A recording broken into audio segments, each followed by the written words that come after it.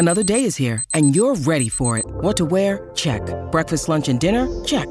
Planning for what's next and how to save for it? That's where Bank of America can help. For your financial to-dos, Bank of America has experts ready to help get you closer to your goals. Get started at one of our local financial centers or 24/7 in our mobile banking app. Find a location near you at bankofamerica.com/talktous. What would you like the power to do? Mobile banking requires downloading the app and is only available for select devices. Message and data rates may apply. Bank of America N.A., member FDIC.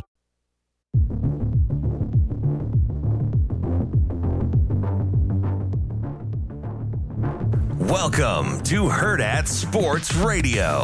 He'll play it along near side Barkov. Barkov zips it rink wide of lane. Reinhardt's the front of the net. A shot, he scores! Sam Reinhardt, the overtime winner, and it only took 15 seconds. The Panthers win it 4-3 in overtime. Lillard's into the front court. Drives on Durant, puts up the floater, rims around and drops. Damian Lillard delivers again. He's got 15 of their last 17 now. Gillespie back out on top to Nikola Jokic. Jokic guarded by Jackson Davis, split the defenders, little floaters up and in. 29 for Nikola Jokic. Anunoby down the baseline. OG cleared for takeoff in Big D. 106.95, two hands for safety. Embiid has it. He'll shoot for three. That's up and good. All that on one play. JoJo triple. Sixers by 4. 23 for Embiid. It's on the 4-minute mark. It was out there. Step back fires. Angle right three over to Yang. It's nothing but net. Chichinga's under money ball. Timeout Cleveland. Good morning. Welcome in on a Thursday. What up? That's Andrew Rogers. I'm Ravi Lula. Not like when I was signing off yesterday and I felt like I was Andrew Rogers. I'm Ron Burgundy. Yeah, I need my teleprompter. Where is it? Welcome in to Hurrdat Sports Radio. We are live from the Hurrdat Sports Bar and Grill, live on AM 590 ESPN Omaha and ESPN Tri-Cities.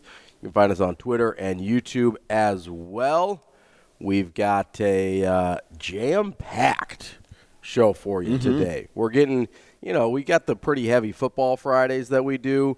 We're kind of getting a little heavy on the pre-football Thursdays as well. When not much happens on a Wednesday night outside of Husker volleyball, it's true. Yeah, you kind of get to that. Well, it was a little bit of a slow night last night. For Husker volleyball too. Yeah, they came out a little sluggish. It seemed like dropped a set to Northwestern. Not only that first set went into extras. I would say, yeah, it was a struggle the whole time. It seemed like, and so I don't really know what to make of that. You have those nights throughout the year, and obviously they came out on top still, and right, and it was still 3-1, so you can't knock them too much. Sometimes in volleyball, I just wonder if it's kind of just luck, and I say that in like the most respectful term, because when you are drawing up your play, right? You have your bump, set, kill, right? Well, like when you're at the net against these ladies from Nebraska who are 6'4", 6'5", I don't even know how tall they actually are, but when they jump, they jump so they take up a bunch of the net whenever you're trying to have a kill attempt. And it just seemed like Northwestern was finding the window, like squeezing it through the arms or just getting it off of Becca Alex's hands and off to the side or Andy Johnson. There were just moments where the ball would just go Northwestern's way over Nebraska's way, and I think that's why it made it so close early on in that match until Nebraska started getting into rhythm. And even when they did get into rhythm in that second set, they were up like 4 or 5 points.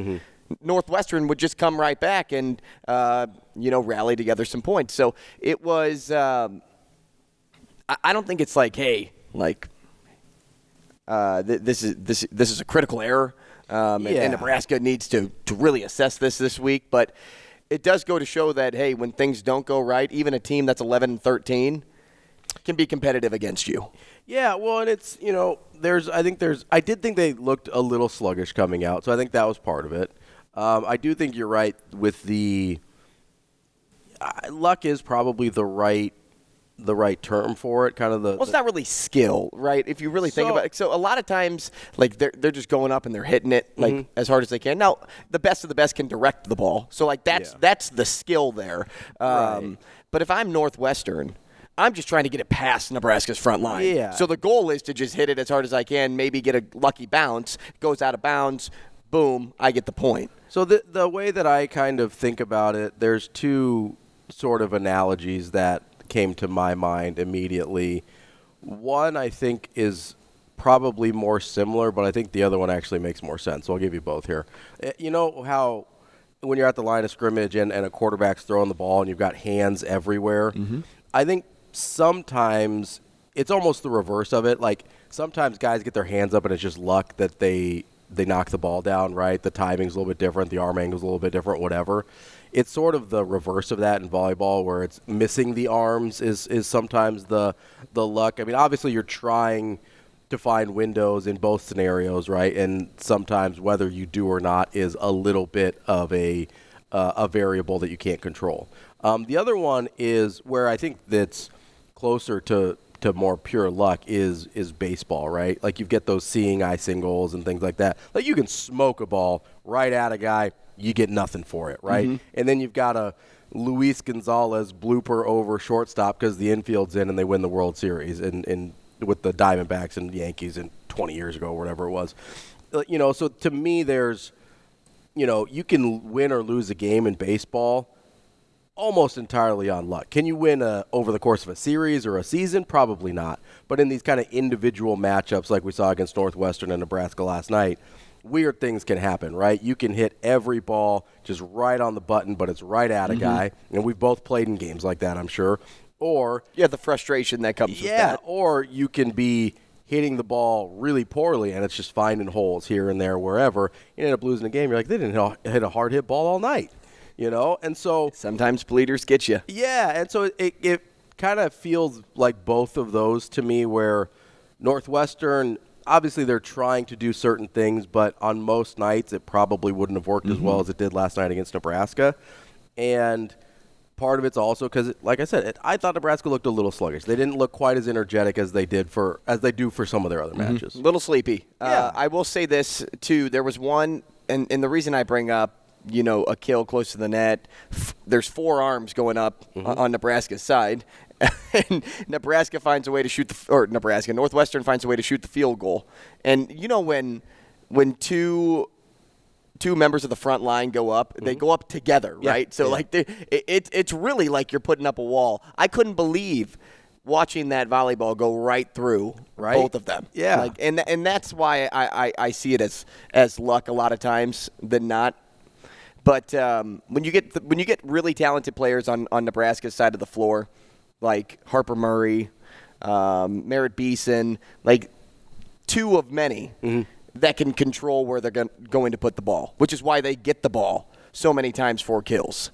Like you'll get Harper Murray gets up there so high, and she can either hit the back line, which wasn't challenged, could have been challenged in that first set, and the point would have been given to Nebraska. Doesn't matter. They still won the first set. Yeah. Or she can lightly touch it because the back row for Northwestern's thinking that she's going to pound it toward them, and she'll find the middle of the floor. I mean, the strategy behind the quick thinking always amazes me. Oh, yeah, for sure. With the best of the best on the volleyball court. Yeah, and it's, you know, it's, again, we say luck not to be disrespectful because there obviously is a ton of skill and strategy. But I think luck is in all sports. Yeah, absolutely.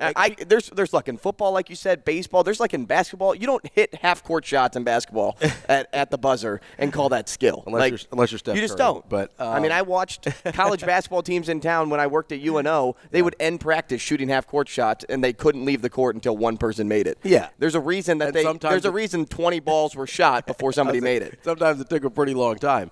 You know, but there's, especially on those blocks and stuff like that, I mean, you're talking, but the difference between in and out when a ball, like, deflects off a hand, sometimes you're talking about, like, a centimeter away on somebody's hand makes the difference between, like, that ball's going in versus going out. So that's why we say, like, there's an element of luck, right? Because that level of precision is hard to replicate on a every play basis, right? So every point basis in volleyball. And like you said, it's that way. That's kind of one of the things we like about sports, right? Is that there is these variables that aren't controllable. That's how you get upsets. Yeah, that's how you get upsets is people get hot, people get lucky, and that's kind of the fun of it. Obviously, we don't want upsets in college volleyball now because when you're or down the stretch of the season. Yeah, when you're the king of the mountain, you like to stay there. You don't like upsets. Yeah, but we'll take the chalk. Yeah, let's go chalk the rest of the season. Texas got upset last night. They got swept by Kansas State. Which was, kind of, I didn't see that one, but, that's how things like that happen. And luckily the Husker volleyball team was able to come out with a win last night. But, so congratulations to them going 24-0. Keep it up. Another one on Sunday. Keep it up. Just keeps on rolling. Listen, we've got TK here on the Warhorse Sportsbook hotline.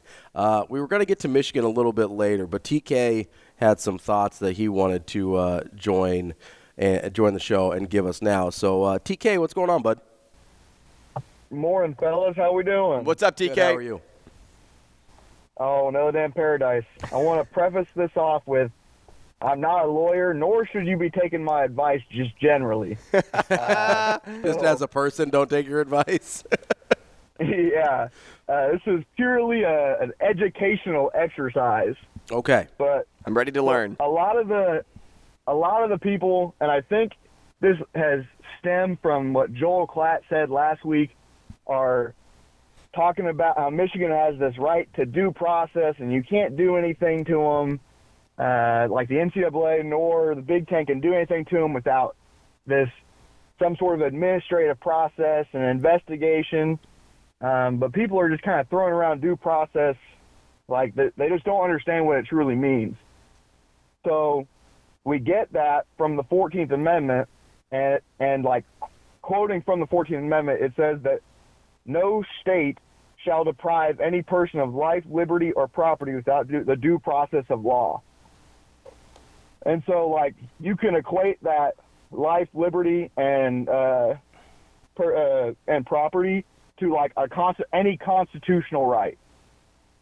So, and that state part doesn't have to be like the state of Nebraska or the state of Kansas. It can be somebody who is the functional equivalent of the state. So like a school board or things that are called state actors, where like maybe they privatize the garbage system, and that's like something that is generally a state run function. So that person, the person who owns that place, is essentially the state. That those people, the state or a state actor, have to be the one who deprives you of that due process. It's been long held since like the 80s that the NCAA is not considered a state actor because it's too big. There's no one state that it works in, and it encompasses private and public universities. And so you can kind of think of this, at least in my opinion, like the Big Ten is a small NCAA where, you know, it has the private schools, the Rutgers and the Northwesterns, and it spans across tons of different states, that it can't be tied to any one state. Thus, it does not owe Michigan any due process of law under the 14th Amendment. So the Big Ten, at least on that front, could just bring any like punishment at once to Michigan before any administrative process. There might be some other policies that they have to follow of their own rules, but like this whole due process nonsense are just legal words that like the lawyers at Michigan, which I'm sure they're really good because just kind of throw out there to, you know, draw up some fear of litigation. Mm-hmm. TK, we very much appreciate the call there. That's interesting. Do you have any follow-up questions there, Andrew? Well, okay. He's gone. That's all right. So I think TK's point, which I appreciate, is... Well, essentially, I was just going to ask him is to dumb it down a little bit more. Yeah, and I think I can do that for him. So basically what he's saying is due process is a very specific legal thing. Correct. Right? Which is essentially being fair. Yes, right? it is. Basically, it's why people have a right to a fair trial and things like that before they are theoretically imprisoned or whatever the punishment is, right? So the concept of due process does not qualify under these types of proceedings. And that made sense, too, because he was saying that only the states have so it's like the power to do so. Yeah, so like a state or state actor. So like any government or someone acting on behalf of the government, right? That's what state or state actor means, whether it's the federal government, whether it's the state government, or anyone acting on behalf of those people. So the use of the term due process is, and this is kind of the thing that I took away from Michigan's statement yesterday, was they're basically just threatening to sue the Big Ten. That's basically what that's all they have, though. Yeah, that's basically was the entire point of the statement was like, hey, if you punish us before the NCAA investigation, then we're going to sue you. And they're like, we have 10 lawyers that are ready to go. Well, and listen, Michigan has some of the best lawyers in the country. It's one of the best law schools in the country, so I'm sure they do. But I'm sure the Big Ten has great ones, too. I'm sure that, they're probably a bunch of Ivy League guys, if I had to guess. Well, one of them, who's in the acting role as commissioner, is a Harvard lawyer. Yes, that's pretty good. But honestly, the whole, I think it all comes down to, they know that the NCAA investigation is going to take forever, because they always do, and they don't want anything to interrupt this season. So if they say, hey, just wait for the NCAA investigation, we'll take our medicine then, they just want to give themselves a clear path for the rest of this football season. Well, they're buying time. Yeah, exactly. That's all they're doing. All they're trying to do. They're buying time so they can have Jim Harbaugh on the sidelines against Penn State this weekend. They're buying time so that he can be on the sidelines against Ohio State. They're buying time so that nothing is affecting J.J. McCarthy's Heisman voting or college football playoff. And just the negative press is going to affect J.J. McCarthy's Heisman voting. And you're probably right. But in terms of an actual punishment, they're just trying to buy themselves time so that they can finish this football season in whatever manner it plays out in order to try and win a national championship, try and win a Big Ten championship. But TK makes a very good point in that people use words like due process in places where they just do not. Well, they also use big words to confuse the rest of the people. And to scare. Right. Basically, they're trying to scare the Big Ten and into, like you said, the fear of litigation. But what's funny is due process isn't scary. Like in this case, when you have all your ducks in a row, due process is like the easiest thing to laugh about. It's also because the Big Ten has so much power over Michigan because they are their superior in this moment. Yes, Michigan brings in a ton of income for the Big Ten, but don't think the Big Ten doesn't do the same for Michigan. Yeah. And plus, Michigan forgoed their right to even argue the Big Ten when staying in the Big Ten or being a member of the Big Ten, because it's like being a student. And the Big Ten's the teacher. Yeah. Right? If the teacher tells you, hey, that's wrong, even though you think it's not wrong. The Big Ten makes the rules. The Big Ten is allowed to put you in timeout. Yeah. So basically the only argument that Michigan can have, and because the due process thing is really just they use that word to say, hey, if you don't go through these steps that in a way that we like, it's kind of a broad catch-all. If you don't go through the steps in a way that we feel comfortable with, which is like, hey, if you penalize us before the season's over, we're just going to claim you didn't go through due process. That's all they're saying, really. And good luck. It's not like anybody respects the NCAA's process anyway, because everybody thinks their investigations are a joke because they are. So basically all they're saying is, hey, if we don't like the way this goes down, we're going to sue you. That's all they're saying with that part of it. And the other argument that they made in their response yesterday was that, we would never listen to such a low-level staffer like Connor Stallions. And it's like, we literally have video of him standing next to your coordinators telling them things. Like there is and reacting to an audible on the football field before anybody else, and then you see 7 other people raising their arms in the air. Yeah, he's literally talking directly to coordinators and on-field coaches during games, and it is affecting the way those people are signaling in plays. He wouldn't be on the front line. He wouldn't be on the sideline. He would, but no. In all honesty, he wouldn't be on the front line with your coordinators and head coach if he didn't mean something to the game or to them. And they obviously know who this person is. They obviously listen to him. Otherwise, like you said, he wouldn't be. Not everybody just gets to talk to the coordinators and head coach during games. You don't? No, there's like I don't know. I can't just walk up to Matt Rule during the game and be be good to go. There's probably I would guess there are people on the support staff that have zero contact with most of their head coaches during games because that is not their job. That is not what they're there for.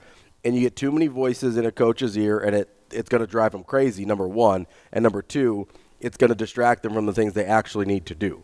Usually you have a pretty core group of people, and the position coaches will talk to the coordinators will talk to the head coach.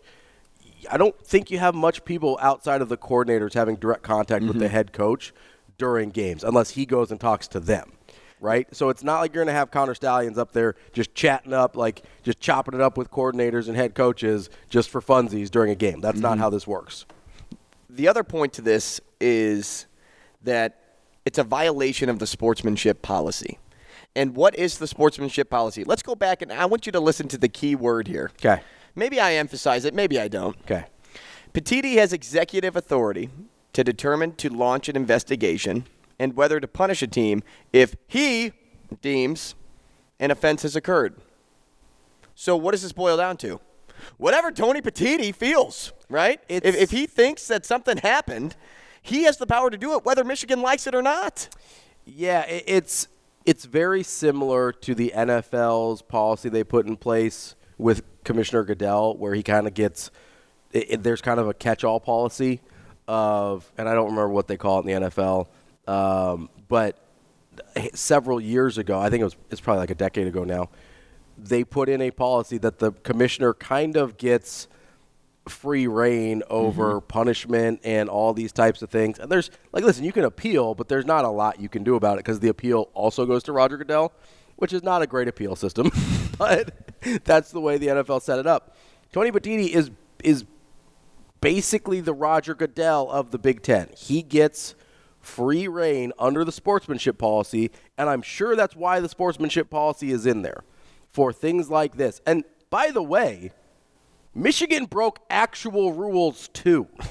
Let's not forget that, because Michigan threw the sportsman policy out there. But only because they were getting heat for getting punished before the season. And the only way to do that was the sportsmanship policy. For that one, yes. But they were also throwing it out there being like, hey, Rutgers and Ohio State, they violated the sportsman policy. It's like, yes, maybe, because we don't actually know, because it's just whatever Tony Petitti feels like the sportsmanship policy is.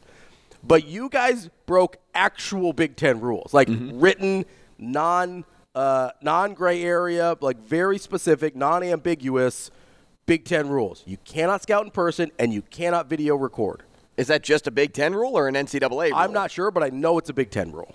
I don't know if it is across the NCAA. I would guess it is. You would have to think. But I know for sure it is a Big Ten. Can you imagine? It's allowed in the ACC, but that's it. I imagine it's got to be an NCAA rule because there's an NCAA investigation, right? Well, and not only that, you can't have a college football playoff with a bunch of different conferences and allow one team to in-person scout their conference to get there. So theoretically you're right, but the conferences do have different rules, so it is kind of goofy in that way anyway. But because there's an NCAA investigation, it's safe to assume, I haven't looked it up, but it's safe to assume that it's not legal under the NCAA rules either. So that's the big difference, is yes, there's a sportsmanship policy in which Tony Petitti can be like, hey, yeah, I don't like how you acted here, you're getting punished. But they actually broke real rules too. It's not just Tony Petitti having a vendetta against Michigan. It's like, hey, here's video evidence of you guys breaking rules. What do you want me to, how much more due process would you like?